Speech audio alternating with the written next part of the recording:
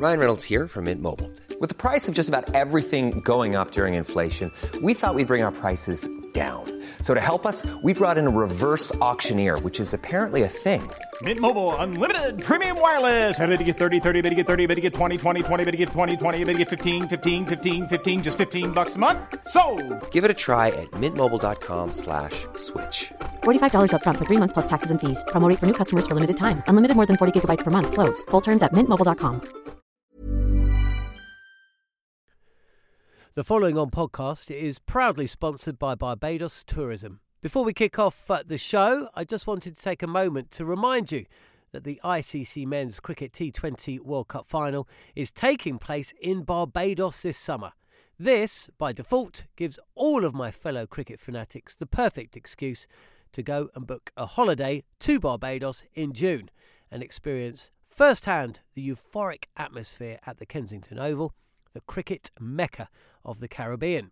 If the cricket alone isn't enough to tempt you, then let me be the one to remind you that a trip to Barbados can also include leisurely strolls along the breathtaking coastline, mouth-watering flavours of the world-class Bajan cuisine, and, of course, plenty of rum. Head to visitbarbados.org/cricket today to book the trip of a lifetime to Barbados, the best place to be a cricket fan. Online and on DAB Digital Radio. Darren Goff's Cricket Week on Talk Sport 2.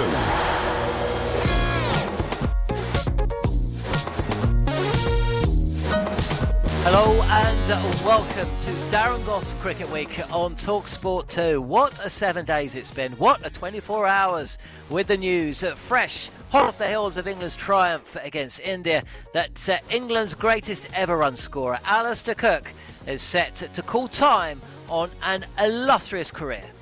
Oh, fast ball down the leg side. No, there's a run-up mix-up. Now he makes it. They make it through. And Alastair Cook, raise your bat proudly. You've done your country proud. Thanks to the memories, Cookie. Wonderful, wonderful career, and we will look back at part of it here on the show this evening. Also, we will reflect on another terrific test match, this time at the Ageas Bowl, where England won the series against India. Up goes the finger, and that is a fitting end. Young Sam Curran, who's played such a significant part in this series, he has finished things off here. England have won this test match by 60 runs and wrap up the series 3-1.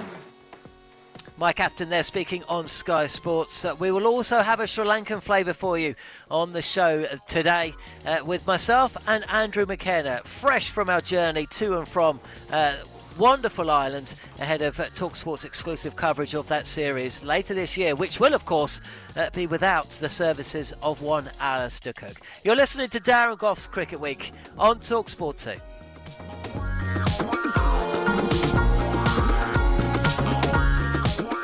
So much to discuss after what has been a truly historic week of cricket, with England winning the fourth test match and taking the series against the world's number one side, India. And then, just as we were gathering our breath after another tremendous game of test cricket, up came the news released by the ECB today that Alastair Cook, England's greatest ever test run scorer, has decided to call it quits. The Oval will be his final test match for England, and who better really to talk about that than a man who's followed his career throughout, and will no doubt be very interesting to read in the Daily Mail tomorrow. It's Lawrence Booth. Lawrence, first off, was this announcement, did it take you by surprise, or had you heard a whisper or two over the last few days, weeks or months? Well, a few of us thought that he might not last the summer, put it that way. The only whisper we got of this precise announcement was about a couple of hours before it actually came out. I thought he probably wouldn't play beyond this summer after he's been scoring so few runs, and it looks like he's gone to the well one many times too many, really. With the third kid coming along, I just figured that he probably wouldn't want to go to Sri Lanka, leave his wife at home with three children, then a tour of West Indies, and really he'd have had to be up for the Ashes next summer if he was going to be used on those two tours, and I couldn't see that the way he was playing. So I think it was the right time to go. Wouldn't it be great if he went off with 100 at the Oval? and it will cap what's been a remarkable career. He seems to have been around forever. There was much talk about whether Alistair Cook should be given the right to determine his own future, and I think that it's fair and it's right that after all he's done for England, he does get to choose the way that it's going to end. We all hope that he does get a score at the Oval, but the reception that he is going to get at that ground as well, if you take out some of the naysayers on social media, this is a guy that his very heart is an incredibly popular man amongst the fans, the people that turn up and watch cricket. And whatever happens, he's going to get one hell of a reception, I imagine. Yeah, he absolutely will. I remember 4 years ago at the Ageas Bowl against India, he walked off at lunch on 40, something like that, got a standing ovation. He was in one of his low trots of form, and that told you something, I think, about the affection with which he's held by most cricket fans in this country. I mean, as you say, there are naysayers on social media. Not everyone likes the role they think he played in the demise of Kevin Pietersen, for example. But let's face it, England have been scratching around for an opener to replace Andrew Strauss ever since he retired 6 years ago. Cook's been the only constant. It's not as if he's been, averaging 50 or 60 in that time, but he's been doing better than whoever the guy is at the other end. And I saw a very interesting stat today. In the tests he's opened, he's averaged, I think, 43 overall as an opener.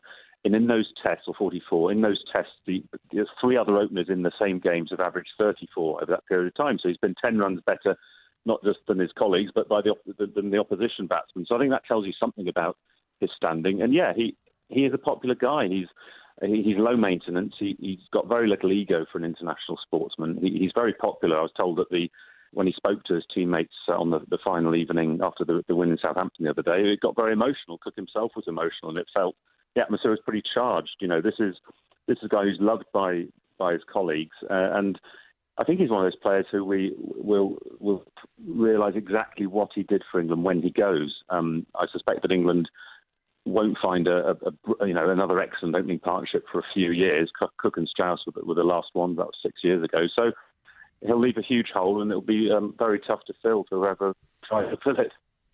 Will he go down as a true great of the game? Will he go down as a true English great of the game? Yeah, I think he'll go down as an English great. The Mail asked me today to choose my top 10 England Test batsmen ever and rank them in order, which wasn't an easy task.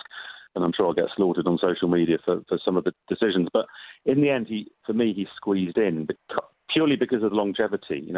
He averages fewer than Jeff Boycott. He's not as elegant as David Gower. He's perhaps not as domineering as Graham Gooch. But this is a guy who, for 12 years, dedicated his life to England. He will have played 161 tests, and 159 of those will have been consecutive. That's a world record.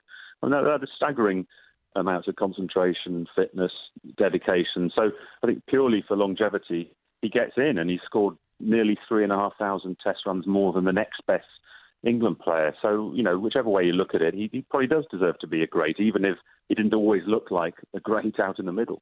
I agree. I mean, if you throw in the fact that he scored vast majority of his runs as an opener, and I think only Sunil Gavaskar is the other opener in the top 10 run scorers of all time, and especially in England as well. I mean, opening in India, actually, some would say, is slightly easier than coming down the order when the ball's spitting around. In England, that is not the case. It's very much more difficult to be an opening batsman.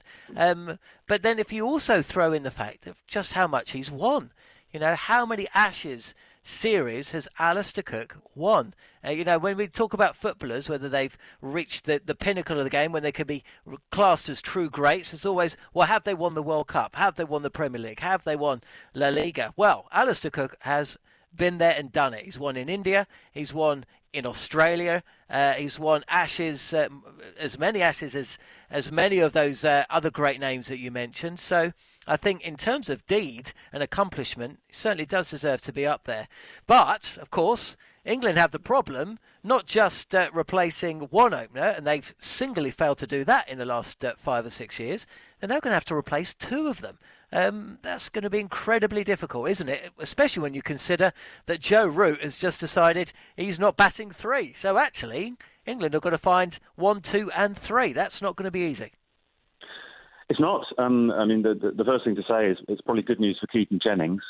His Test career probably gets prolonged now. I mean, he made a useful and not bad-looking 36 in the second innings in Southampton. So that almost felt to me like, even before the Cook news, that he'd booked his place for the Oval. I think now that Cook's gone, Jennings gets a bit of a longer run. Then you're looking at his opening partner, Rory Burns of Surrey. He's been one of the informed players in the county championship. His team are top of the table. He's scored over 1,000 runs for 5 consecutive seasons. People talk about his unorthodox stance at the crease, and no doubt if he played for England, he'd be picked apart by the TV analysts. But the fact is, he's got the runs in the bank. Another possible outsider is Joe Denley, who has played white ball cricket for England in the past. He was a 2020 opener for a while, but Ed Smith likes the fact that his leg breaks have improved. And of course, England are going to Sri Lanka next, and if they can get a top order batsman who bowls leg, I mean, you laugh, and it does sound implausible, but look out for Denley. I think he's an outside bet. What about Vince? Comes in, what about James Vince? Because I wouldn't have him as an opener.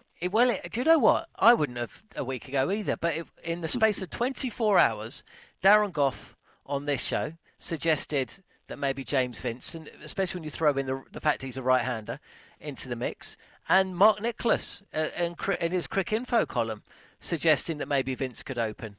And I thought, do you know what? I'd never thought of that. But he's in the squad. He's obviously liked.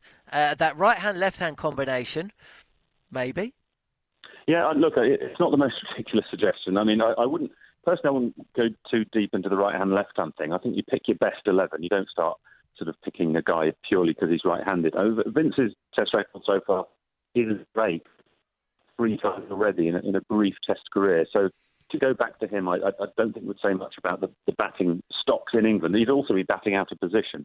And I think you've got to give it to a seasoned county opener, sure. Otherwise, what is the point of county cricket? You're not going to pick the guys who do it year in, year out. I think Rory Burns probably has to be top of the list. There's Nick Gubbins at Middlesex, though by his own admission he needs to improve his batting against spin, and Sri Lanka are up next, so that doesn't bode too well for him.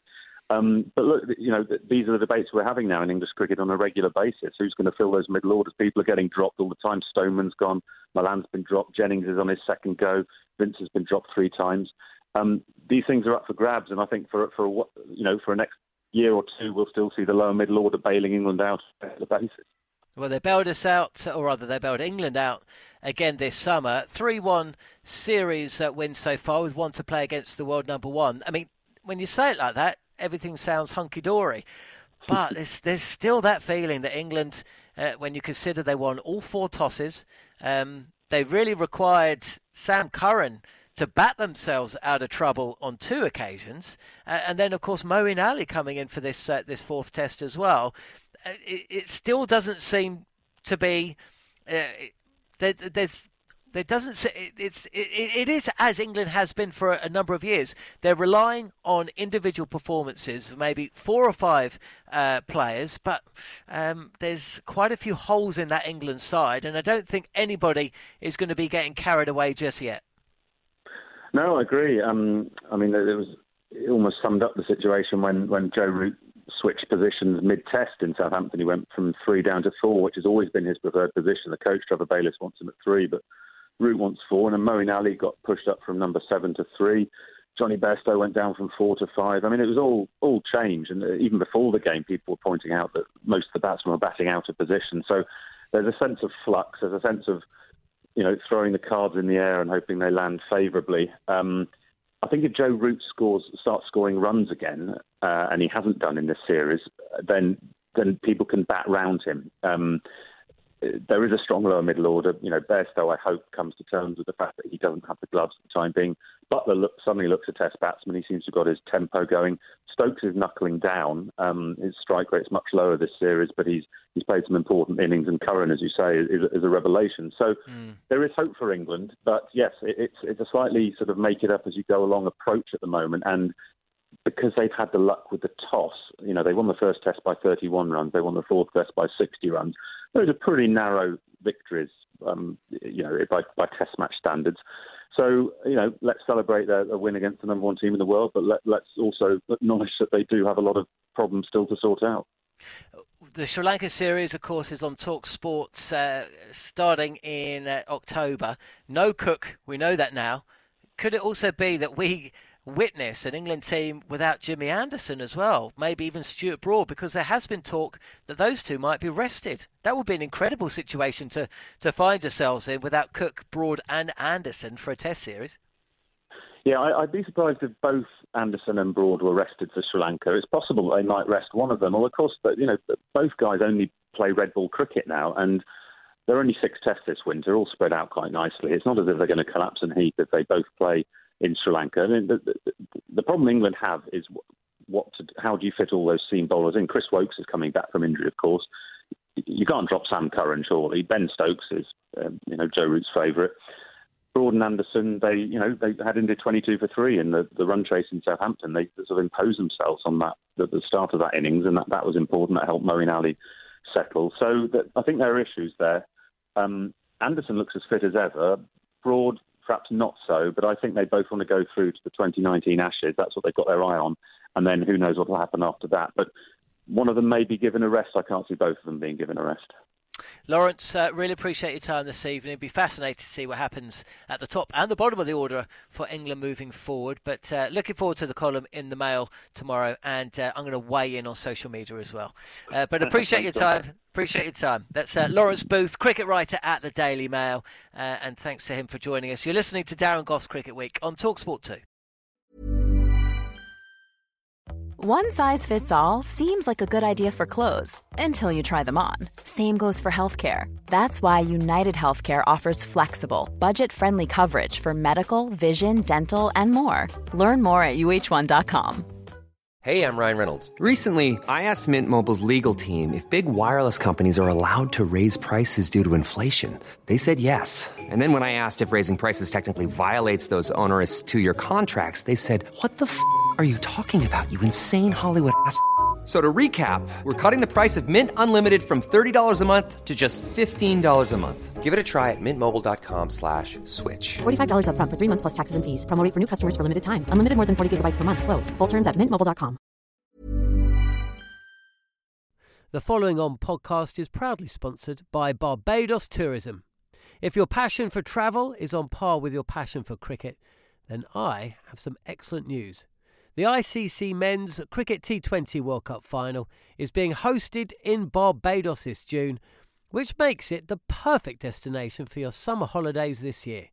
To make the most of your trip, you can also experience 8 matches from the series in Barbados, including England against Scotland and England against Australia.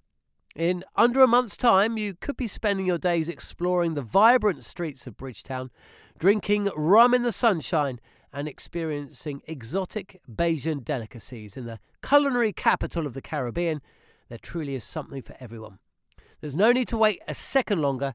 Head to visitbarbados.org/cricket today to book the trip of a lifetime to Barbados, truly the best place to be a cricket fan. Online and on DAB Digital Radio. Darren Goff's Cricket Week on TalkSport 2.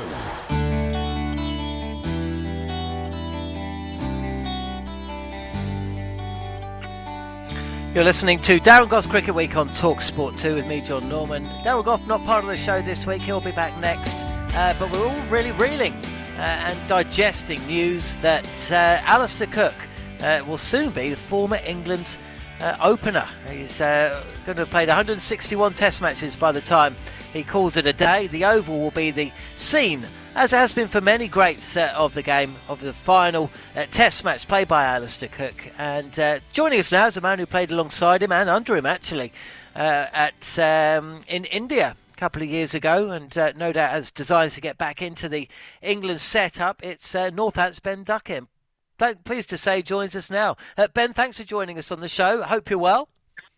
Yeah, very well, thank you. Pleasure to be on. So you, like everyone else, I suppose, surprised by the decision or the news today that Alistair Cook has decided to call it a day. I mean, where do you rate him in the greats? You must have grown up watching him bat. I mean, can you even remember a time before Alistair Cook? Well, I think his runs speak for himself, really. I don't think, well, first of all, leading run scorer in England, so, he is the best Test cricketer England's had. So, just for me, it was a pleasure to be able to say, in years to come that I opened the batting with him. And, what a bloke. I think the messages that people have put out today just show, I think, the bloke he was on and off the field. What is he like to play with in that England setup? What's he like to walk out onto a test ground alongside Alistair Cook? Yeah, it's pretty special. I mean, I was very surprised about how calm he was. Obviously he was coming towards the end of his captaincy when I played with him, but, off the field and sort of even on the pitch, he didn't really change too much. He was so easy to speak to. When we got back to the hotel, he was very light-hearted, joking around. He's just a pretty special bloke. It's as a captain. I mean, you were there for the end of his captaincy. It did look like the tolls of fatherhood and the pressure of being captain that finally got to him. Do you think was there any indication within the game itself that maybe his time as a batsman was coming to an end? Oh, I don't know really. I think the thing with Chef is, I think when people are on his back and stuff, he always had that innings in him that. Just people said, he's still got it. And he got 100 in the first test in India. And I think, everyone just always believed that there was going to be a knock in him, which, when he does bat for a day, 2 days, it's always a match-winning performance. So, like I said, I only played a couple of games with him, but, he was still so experienced. And the way that he played the spin out there, great to learn off.